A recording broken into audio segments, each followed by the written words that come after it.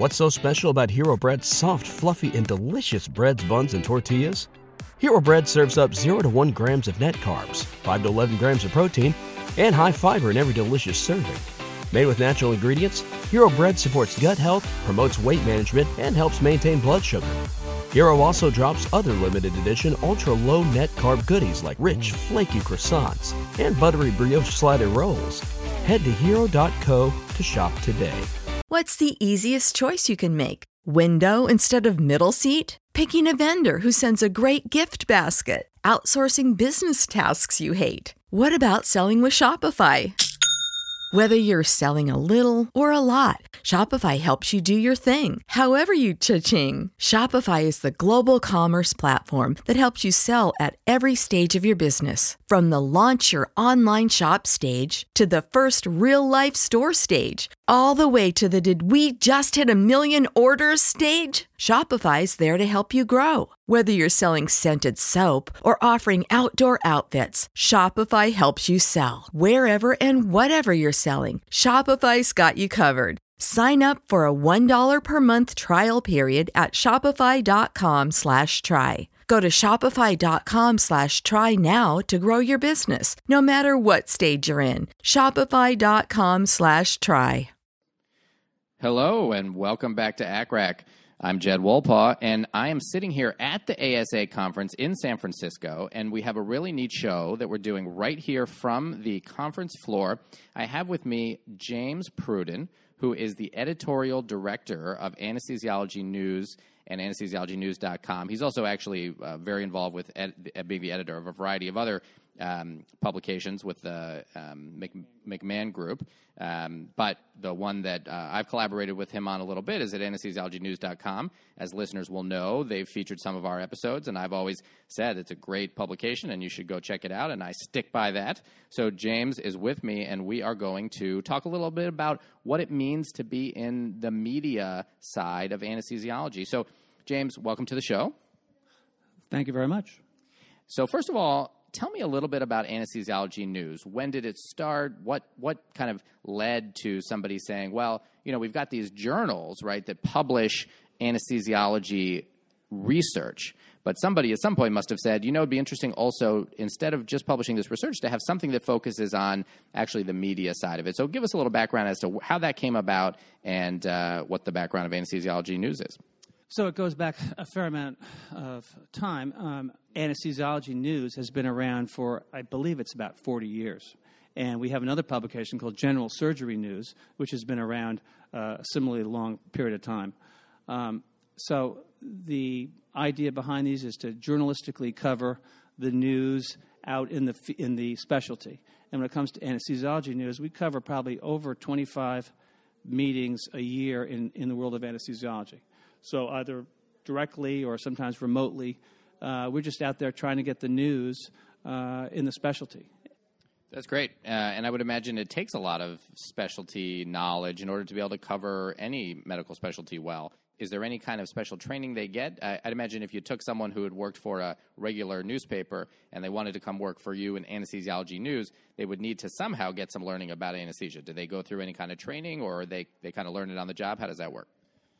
Well, that's a good question. That actually, we have to go back a little bit. So when I was graduate, I went to Columbia, graduated in 1980, wanted to get into journalism. While I was at Columbia, I took some science courses. I have to say I was not the most stellar science student, but I was pretty good in the journalistic side. So after going to having a couple of bad jobs, I ended up being what amounted to an office manager / writer for the FDA submissions for a research company. And it required journalistic ability, writing ability. But through that job, I started writing for this company right now that I work for, McMahon Group. That was 34 years ago. So 34 years ago, I actually started working at McMahon Group. So I was not particularly trained in anesthesia topics. I had come from a medical milieu, so I was working for a bioresearch company. I had some surface knowledge of chemistry and biology. And so, I guess you could say I was grandfathered in that case. Nowadays, I'm in charge of hiring the editors at our company, and all of our editors nowadays have masters in science writing or science journalism, as does Michael, who's our associate editor, who's watching us right now. So they have, there's a course. Hopkins actually used to have a program, but I think a couple of years ago they stopped this program for whatever reason. But we really only hire people with that degree. And it just it puts them ahead of someone who might be a great journalist, but just in the medical world would be at a loss. They don't know necessarily statistics. They don't know the differences between physicians. They'd just be starting at ground zero, and we just don't have the time for that at this point nowadays. All right, very interesting. So, James, tell me, what kind of articles are, if someone's out there thinking, I've never looked at Anesthesiology News or anesthesiologynews.com, I wonder if I'd like to. What kind of articles would they find if they look at either the print or the online publication?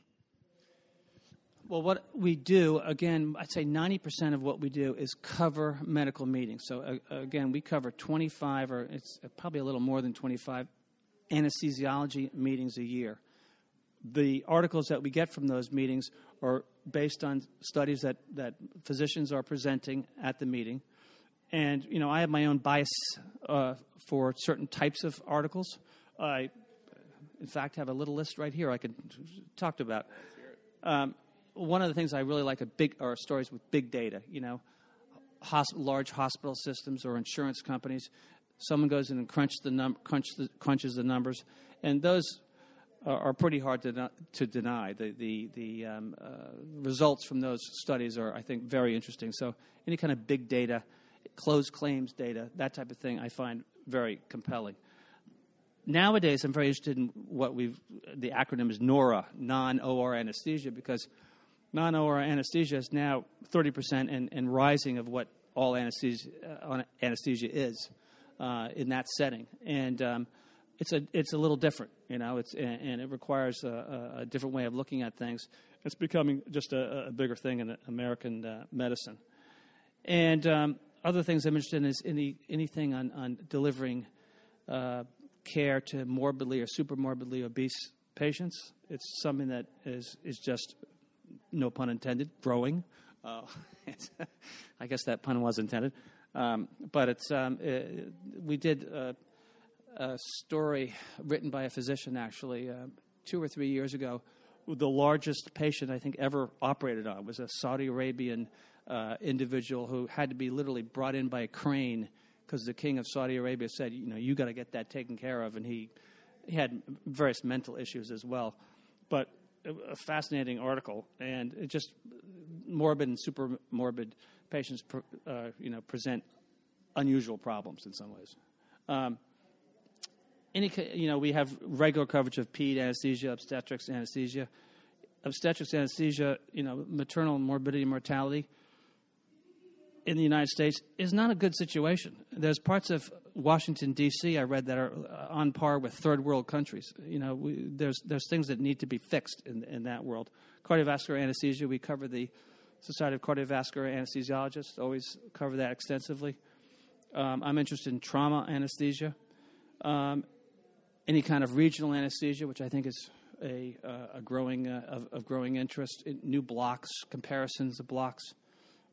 Enhanced recovery pathways is a new topic that we're doing more on. Reduced, perioperative opioid regimens. I was talking to someone who said that there is a new regimen that has no opioids that is for cesarean section patients, which such a major operation without opioids is, on the one hand, I think pretty scary. But if it works, if the patients are okay with it, that's fine.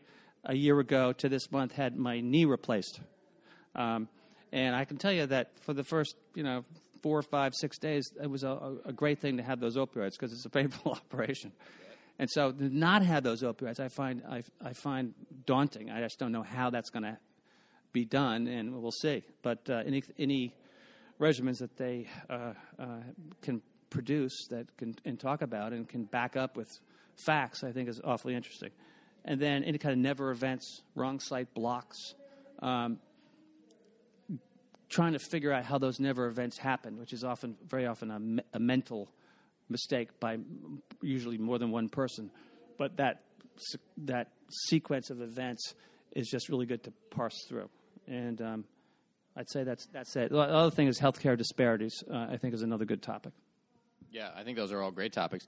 What would you want, or what do you want someone to take away from reading your publication? What kind of information, what kind of learning do you hope they'll take away? And how does it differ from what they might take away from reading, for example, Anesthesia and Analgesia or Anesthesiology, the journal? Well, those journals are the journals of record. So the facts, the details are going to be in those journals. What we try to do is give very often in like 600 to 800 words just the core lesson to be learned from that study. And, oftentimes in medicine there's no definitive answer, but it might point in one direction. We always have in our articles, by the way, a second opinion. So we're not just talking to the person who did the study. We're also talking to someone else who may or may not agree or may say the study was interesting but wildly unrealistic because no one would give that sequence of drugs. In reality, it's too expensive, blah, blah, blah. So there's another way of looking at those studies, and we want to get that information out there too. So we want to have the reader, within about 700 or 800 words, get the information from the study. That's important. And then be able to think about it. And that's probably all we can hope for. Great. So let's say there's somebody out there, a practitioner of anesthesia, thinking, this sounds really interesting. I would not only like to read it, but I might like to write something for an article for a publication like this. Is that possible? Do you accept articles from practitioners? And if so, how would they go about submitting something? That's a good question. I'd say about, as I said, 90% of what we do are clinical articles written by our medical reporting staff. But the other thing we do is twice a year we have special editions. In August, we have an airway management special edition, which is composed of all physician-written articles, which are sort of state-of-the-art summaries of whatever topic on airway management. And then in October, we're here at the ASA, so we've just published this, which is another special edition, and that's really everything other than airway topics. And it's a wide, as you know better than I, there's so many things in anesthesiology that you could publish. So we have things on disaster management, we have things on OR planning, we have things on blocks. Everything is in there, and they're all physician-written and tend to be summaries of current clinical thought. And how do you get that published? Well, I love to hear from people who want to suggest clinical reviews. These reviews are about 2,500 words on the low end, and they can run up to 10,000 words. I'm not suggesting you submit a 10,000-word review, but they can go that long. And if you submit to me, to my email, an idea, I would be happy to review it. I'd review it very quickly.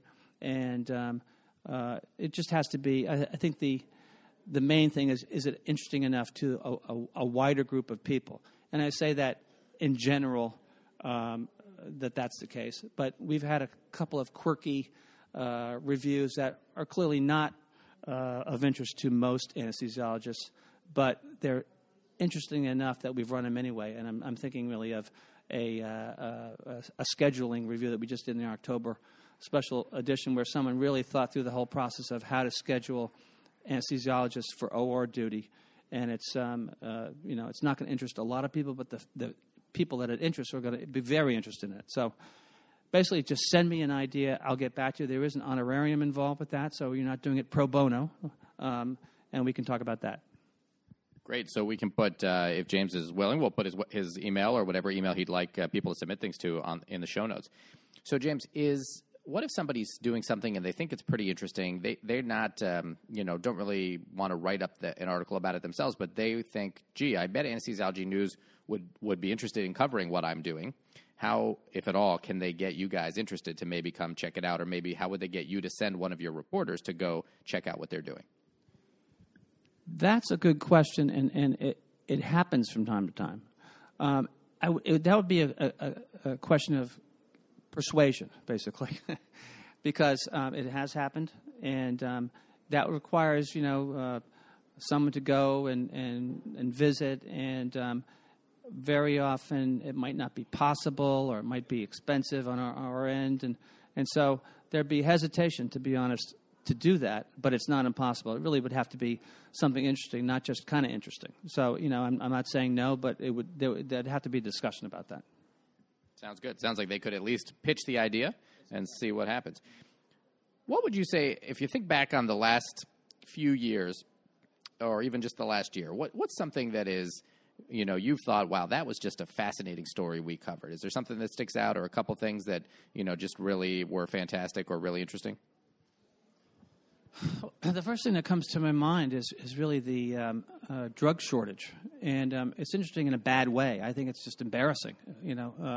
That should not happen. I think that it brings up all these questions about, if you're a provider of medicine in the United States, do you have an obligation?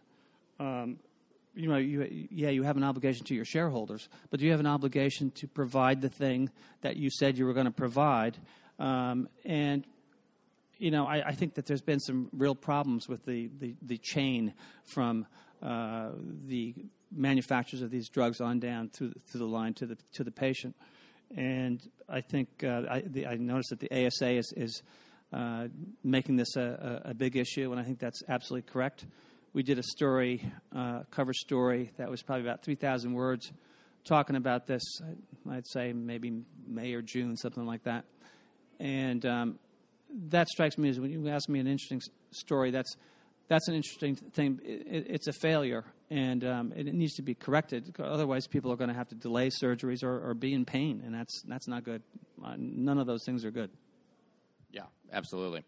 So what about when we think about the trends, you and your reporters have covered interesting things happening in anesthesia, for at least, you've, I think, have been involved in this for at least a few years, specifically in anesthesia. Is there anything you think we should really be looking at in terms of where we're going, or what might be some fascinating stuff that we're on the cusp of seeing down the road? Well, the first thing that comes to mind when you ask that question is really new anesthetics. They don't come around all that often. And I know that people are working on them, and I don't know a whole lot about that. The actual, what's going on right now. One of the questions about anesthetics is actually, how do they work? That's very unclear. Various theories about that. So if there's anything big in anesthesiology, it would be new anesthetics with which to work, and that would be the number one thing I'm thinking of. Great. Tell me briefly about the kind of, how does anesthesiology news work? I know that, as far as I know, every anesthesiologist gets sent a copy of the publication. It's not something you have to subscribe to. But how does that work? Does your revenue come from advertising, since people aren't paying for it? How does that work? And is there anything, if people are reading this and enjoying it, is there anything they can do or should do to let that be known? All U.S. anesthesiologists get it for free. And they get it for free because we have advertising. But we are actually very careful about the editorial side and the sales side. Intermixing is not the right word, but there's a barrier there that is well respected. I always get emails and calls from companies, particularly before an ASA meeting, to come meet the chairman of Company X, and let's talk about, their great new product, a great new hemodynamic monitor or whatever. And I always have to decline, because that's not what I do. I'm here to look at the clinical studies. I'm not here to talk to the head of the company or the marketing people of the company. Sales guys are here. We have salespeople who are trying to sell ads, and they do that, but there's a no mixing policy. There's also a no mixing policy with the ads in the magazine. So if you see an article about, a topic like an airway topic, there's not going to be ads on that page that are airway ads, because that would be, too close. There might be airway ads in the issue, our policy is a good one. We are good journalists. We're not going to write something in favor of a company unless there's a good clinical study in which there it is, and we'll write the story. So James, since people don't subscribe, you just send it out to everybody. How do you know? Do you have any way of knowing who's reading it, whether people actually are, enjoying this, or whether they would subscribe if they had to? Yeah, the readership is actually studied extensively because, there are, as I said, advertisers in the issue, and the advertisers want to know if their money is well spent. So there is a company called Kantar, which is the company that in the United States does readership surveys for medical news magazines. And twice a year, they will send out surveys to a selected random group of anesthesiologists or whatever the specialty is to ask them their readership choices. And we've been the best read publication in anesthesia for 20 years. And that's just a matter of record. We can prove that if you like. But Kantar, twice a year we get the scores. It's always a little nerve-wracking when you open the email. But again, so the popularity of the magazine, I think, is significant. People like to read it. It's just an easy read in most cases. The twice a year special editions have longer format, physician-written pieces that really get down into the weeds a little bit, heavily referenced. But in general, it's an easy way to keep track of what's going on. Again, we cover 25 meetings a year, and we get the information in there. So sooner or later, you're going to find something that is right, in your wheelhouse, right where you're interested. That's great. Let me ask you, there's Anesthesiology News, the print publication, and there's anesthesiologynews.com. I believe it's not just the same things published in two different areas, right? So how do you decide what goes on the website and what goes in the print publication? Well, everything that goes in the print publication will end up on the website. There are, however, additional things on the website. So we have online-only pieces that go on the website, one of which is ACRAC. Obviously we can't put that in the publication. So we're trying to do more multimedia things on the website. Also, articles on sort of late-breaking events. Say that there was a new anesthetic approved by the FDA. We want to wait a whole month for you to see that in the publication. So we would, within 24 hours, get an article about that or something that important on the website. Sometimes there are FDA mandated products that are removed, for whatever reason, there are safety issues. We get that on right away.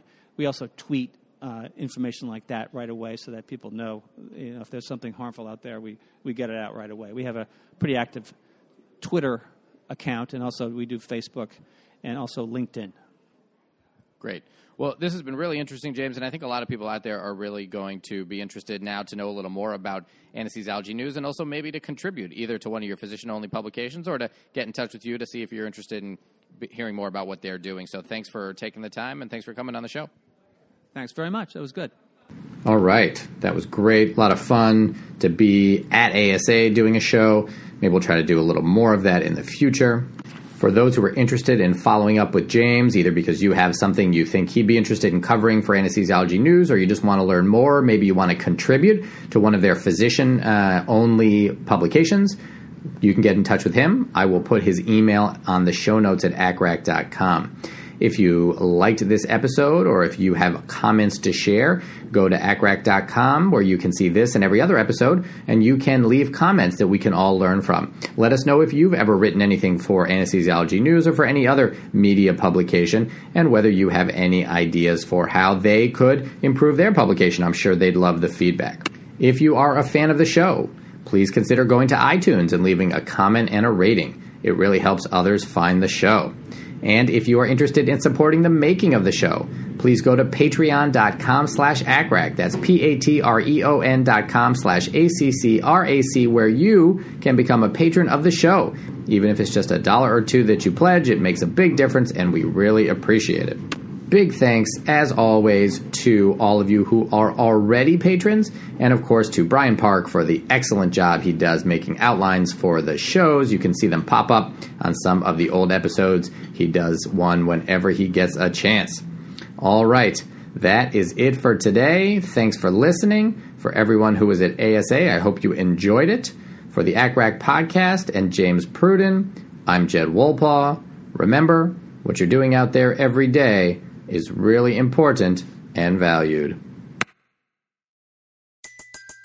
Everybody in your crew identifies as either Big Mac Burger, McNuggets, or McCrispy Sandwich. But you're the Filet-O-Fish Sandwich all day.